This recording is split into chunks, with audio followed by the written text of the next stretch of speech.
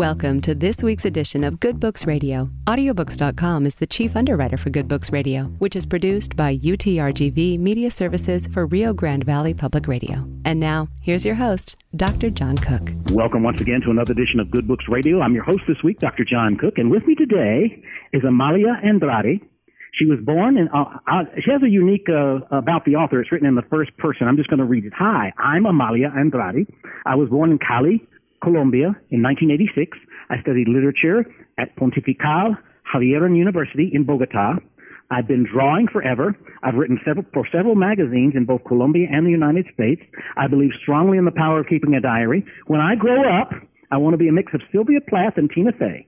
I don't know what else to write since my editor is making me do this, and we all know that writing about yourself is impossible. I live in Bogota with my cats. Amalia, welcome to the program. Thank you very much. I'm so happy to be here. This is a super book. It's entitled, You Always Change the Love of Your Life for Another Love or Another Life. And this is a particularly poignant book for me right now because I have some friends who are going through that lost love depression. The book starts out by saying, this book is for you if you are heartbroken because of many different things. The love of your life is gone. The love of your life you let the love of your life go, and now you're regretting it. You were born with a broken heart. You're heartbroken over the death of your dog, cat, or boa constrictor. You broke up with your best friend. Someone you love very much has passed away. You broke up with an imaginary boyfriend or girlfriend, or you broke your own heart. So that's a pretty long list of possible ways to be sad. Yes, it is. But there's also another option because, the list could be infinite. So there's a space in there for the reader to write his or her personal reason why they have their heart broken. We tend to think that the only reason we get our heart broken is because of, romantic love, but I think we can get our heart broken because of many, many reasons. For example, I don't know, when Britney had that meltdown, my heart was in a really bad place. She was my hero back then, and she broke my heart. So I think this book, that was supposed to be a joke. I know it came out awful, but anyway, this is a book for everybody who's been sad, who's been depressed, who's been in a bad place because of a heartbreak, and I hope it can help people mend and heal. Yeah, and there are several places in the book where you get to fill in the blank if the list that the author has provided doesn't suffice, and I like that. I also want to note that this is a very interesting print in that your excellent penmanship is for most of the book. There's a couple of pages here and there with typical Times Roman block print font, but most of it is written in what looks like, an ink pen, and it makes for a unique experience of reading, but also feels like a workbook on those pages where you get to write in. I like that, and I enjoyed reading it, and actually it was a faster read than I normally have when I read a book. But I do want to start with the crying chapter. Again, I have some friends that are going through some stuff right now, and crying is the first thing. And I do think it's important to cry, don't you? To let the tears out? Yes, it is very important to cry. And I think in our society, you would assume that it is okay to cry when these things happened. But for some people, it's not that easy, especially for men. I think society has put us in a way where it's horrible that experiences such as the loss of somebody who we love very much is divided almost by gender. Like women are allowed to cry and to dwell into the sadness, I don't know, watching, for example, chick flicks or something of that sort, while men are supposed to keep their tears in or, deal in other ways that are not necessarily emotional. And I think it's very important to create spaces where anybody can feel free to cry. And you know what? I also feel it's very important also to take crying to non-private spaces. because we always feel like, for example, sometimes, I don't know if it has happened to you, I feel when I'm really sad, I feel like crying in the bus or in a public space or in the subway or whatever, and you almost immediately feel ashamed, like, oh my God, I shouldn't be crying here, like this is not okay. So I feel like I should start a campaign for people to feel okay crying in public. And it is very important to cry when we are sad. It is very important to cry when we have our heart broken. It's the best way to heal. It's the most powerful emotional tool our mind and our soul have. And I think we should embrace it. Mm-hmm. Yeah, I noted in the list of things that definitely do not work, one of my friends is actually doing the first thing, sending text messages that are longer than a handwritten letter. I get text messages that are pages and pages long, and I do think that doesn't work, and I don't think it reflects well. I'd rather see her crying in public myself. But there's some things that do work, and indulging yourself seems to be one of them. Where did you get so much insight about these things? Well, from my own experience, mainly, but I also did a very long research. The book is, for example, it's my own handwriting in the whole book, and I felt like I had to do it on my own handwriting because I wanted to connect with readers in a different way that other books on mending a broken heart does. There's a lot of research I did for this book. I spoke with doctors, I spoke with psychologists, psychiatrists, therapists, writers, widows, for example. I did a lot of research, but then I kind of stepped out of that big chunky, very, I don't know, like maybe scientific or professional information, and I decided I wanted to create a book that felt very light, that felt like almost having a conversation with a friend. So everything in the book draws from all that research and from my personal experience and from the experience of my friends also. Mm-hmm. It really is rich, and it really does feel like a conversation with a friend. I like the page, people who had it worse, Hillary Clinton after the 2016 elections, the Kardashian brother, and so on. There's a lot of good stuff there about who may have had it worse than you. The medical aspects of heartbreak include insomnia. Is that often a problem for folks like this? Yes, it is. We don't talk a lot about the physical repercussions of heartbreak. We're very familiar with the emotional side of it because we see it a lot. We see it in songs, it's on the movies, it's on series, but the physical aspect, we are not very familiar with that. And many of the things that happen when you get your heart broken are similar to, for example, withdrawal syndromes of people that are addicts, because your body gets used to another body, and there's chemistry and many, body process involved there. So when you have your heart broken, you can get insomnia because you're feeling very bad and the cortisol levels in your blood are up. So it's a common symptom. Also, you can fall sick, for example. You can get the flu very easily because your immune system will get down because your immune system was supported also by the other person's immune system. And this happens not only in a romantic relationship, also, for example, when your pet dies. And the book explores all these medical explanations, including one that's my favorite. That's the false heart attack syndrome, which is very common. I didn't knew about it until I did the research. But many people feel like they have a heart attack and they go to the doctor and everything seems, it's almost identical, all the symptoms to a heart attack, but it's only a false heart attack. And I think it talks about how deeply connected our emotions are to our body.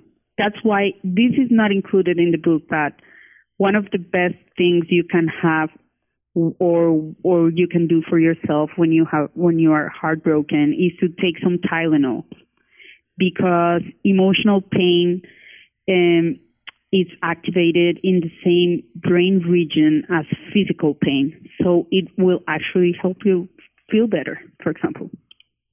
I think that's a little known fact, and that's a very interesting one. You have a self-destructive behavior checklist, and then after people score it, then there's some ways to deal with it.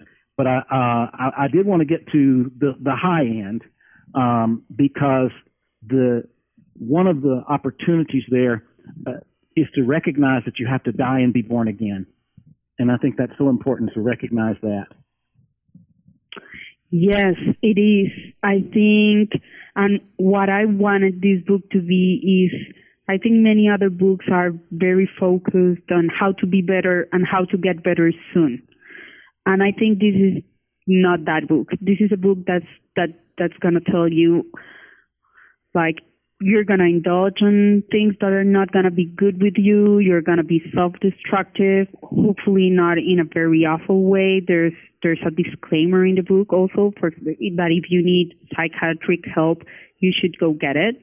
Sometimes people feel bad, like, oh, why am I going to the doctor, the therapist, or the psychiatrist because of a heartbreak?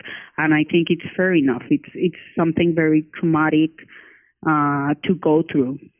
But I felt like I wanted to make a book where you could understand that you're gonna go basically through hell, but that you're gonna be reborn again. So one part of you is going to die, but that is an excellent opportunity, to reinvent yourself. So many great people that I admire have done so many amazing things just after a heartbreak, including, I don't know, Adele, what Beyonce did with her album Lemonade, which is also a visual album. It's poetry. To me, it's art. I'm not exaggerating. Like, I think what she did was brilliant. So, as Carrie Fisher said, take your broken heart and turn it into art. And I think this book is here to remind you that good things can come from bad places, emotional bad places.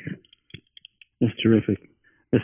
Well, let's talk about some of the feelings, anger, revenge, and other related feelings that show up. What struck you most when you were writing this part? I think that part is very funny when you're out of that situation and then you look back to it, how you felt, like, I don't know, you felt angry or you wanted to take revenge, and it's almost like all these crazy full ideas come to your mind, but it's necessary. It's very necessary to go through all these different stages, which can feel like going crazy, because one day you're very depressed, the next day you're full of anger, and then the next day you feel kind of okay, and then you're super depressed again. And so many people feel like, this is going very bad for me because of that, because it's a process that is not linear, that it's full of up and downs, and we tend in life, I think we're not sufficiently prepared to understand negative emotions. I think as a society, we are very trained to succeed, for example. We are very trained to be well, to be our better selves, and we don't embrace bad or negative emotions enough. And I think that this book, its main I don't know, concept or its main premise is precisely that it's okay not to be okay, that you're going to feel it all, that you're going to be happy, you're going to be full of anger, and that it doesn't have like, I don't know, like it doesn't have to be one thing, then the next, and then the next, and then you're okay. Like it can happen in many different scenarios and some ways, and that we should embrace that disorder, emotional disorder, which seems hard, but when we just let it be, is the moment where the healing starts. Yeah, I like that point that it's non-linear, the process of getting over it. You write in the book that anger is a good thing because it lets us get rid of repressed feelings or unfulfilled emotions that we don't know how to express any other way. To let your anger out is something that some people just won't do. And I know that when I'm listening to my friends who are lamenting how depressed they are, I've never said this, but I want to say, well, get over it. But of course, that's no help at all. I think it does. Of course, for the person who is in the process, maybe that won't help because each of us, we grieve in our own ways. And for example, a question I'm often asked is, how much does this take? And I always say, it takes the time it needs to take, it might be 2 weeks, it might be 2 years, as long as you feel like you can deal with it, like it's not something that's maybe affecting, I don't know, your work life, like you need to go to a therapist. It's okay, it can take a lot of time. But I think it's we, as a person who is going through that process, we need to hear everything our friends need to say or to express, because it can make you, I don't know, consider stuff. For example, if you tell me, just get over it, maybe it won't make me get over it, but maybe it would make me, think, oh, am I, I don't know, staying in this feeling too long? Should I move to other feeling? And that is also an interesting concept, because we are also not used to seeing feelings as something that comes in. We can embrace the feeling and then we can let out the feeling. We are not used to that. And I think we should do that. We should know that feelings are not states, like they're not permanent. They come and they go. So, I don't know, understanding that can help us heal. So actually, yes, go say that to your friend. I think it can be helpful in a way. Desperate measures for depression is an interesting section to me, especially the moderate. That's my favorite one. Measures. Let's talk about that a little bit. Let's start with a few drops of flower essence, rescue remedy, mixed with a lot of brandy. That's okay to do on a short-term basis? There's actually rescue remedy is actually a thing you can buy on drugstores. No, I didn't invent that up. Like I didn't made it up. It's an homeopathic medicine and it works wonderful. I mean, I swear, I preach, like everybody who comes to me like, oh, I'm so bad. I'm like, hey, take rescue remedy. It's gonna save your life. And it's not only good for people who have their heart broken, it's good if you're going through a rough time, if you have a lot of stress in your life. It's magic. I don't know how they make that. It's based on like flowers and flower-induced brandy. I don't know the scientific thing going on there, but it's really good.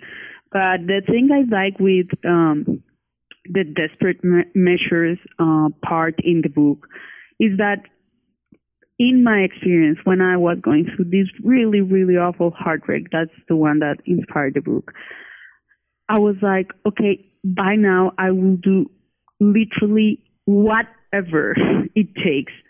as long as it's gonna make me feel better.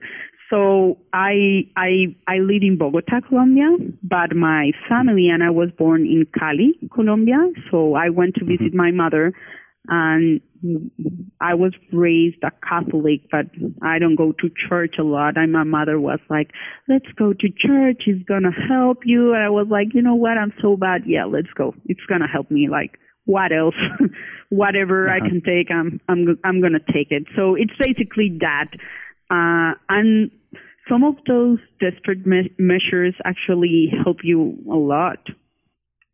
Some are good, some are not good. And there's a list of those in the book. Yeah, I was surprised to see going to a fortune teller or a palm reader, and also the blind date. I would stay away from blind dates set up by my friends, but maybe that might be an interesting experience to take you out of your doldrums. Yes, I would definitely stay away from blind dates too, but you know, some people have crazy ideas. Some people think that if they find someone new to love immediately afterwards, things are gonna be easier.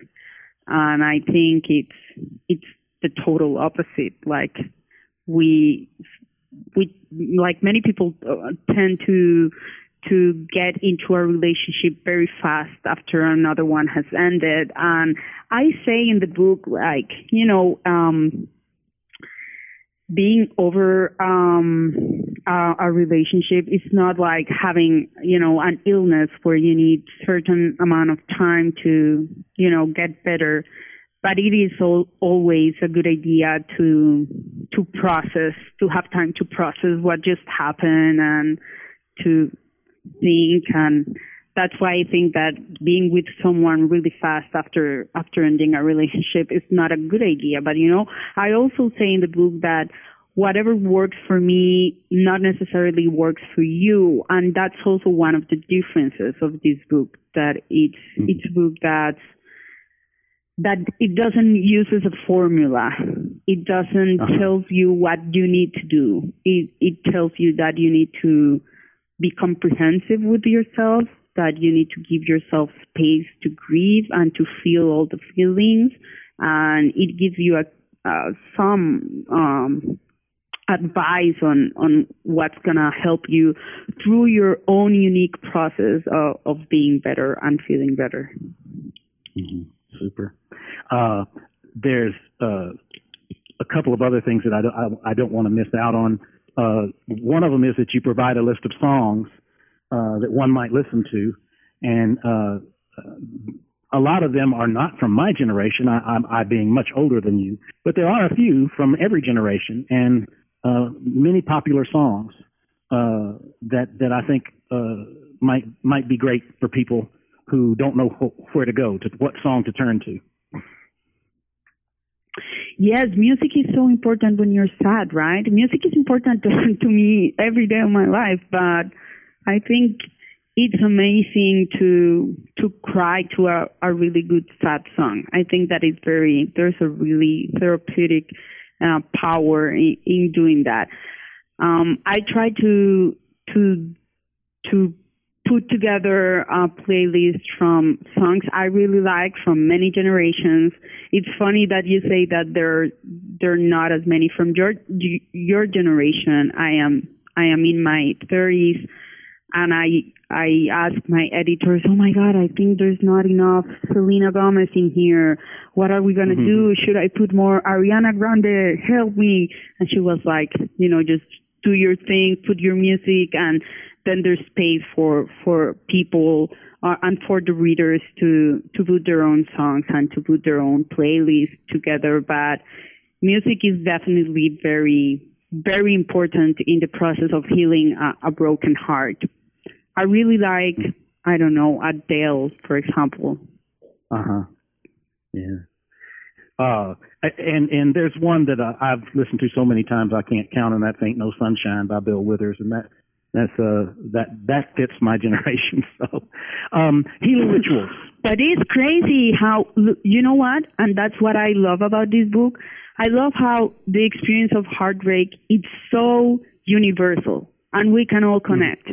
And for example, I have listened to that song also many times, and we're from different generations, but we're speaking the same language when it comes to being sad and being heartbroken. And that's what I like about this book, that although it's handwritten and it has illustration, I think we can all relate with each other when it comes to these awful feelings. So it gives me hope in humanity.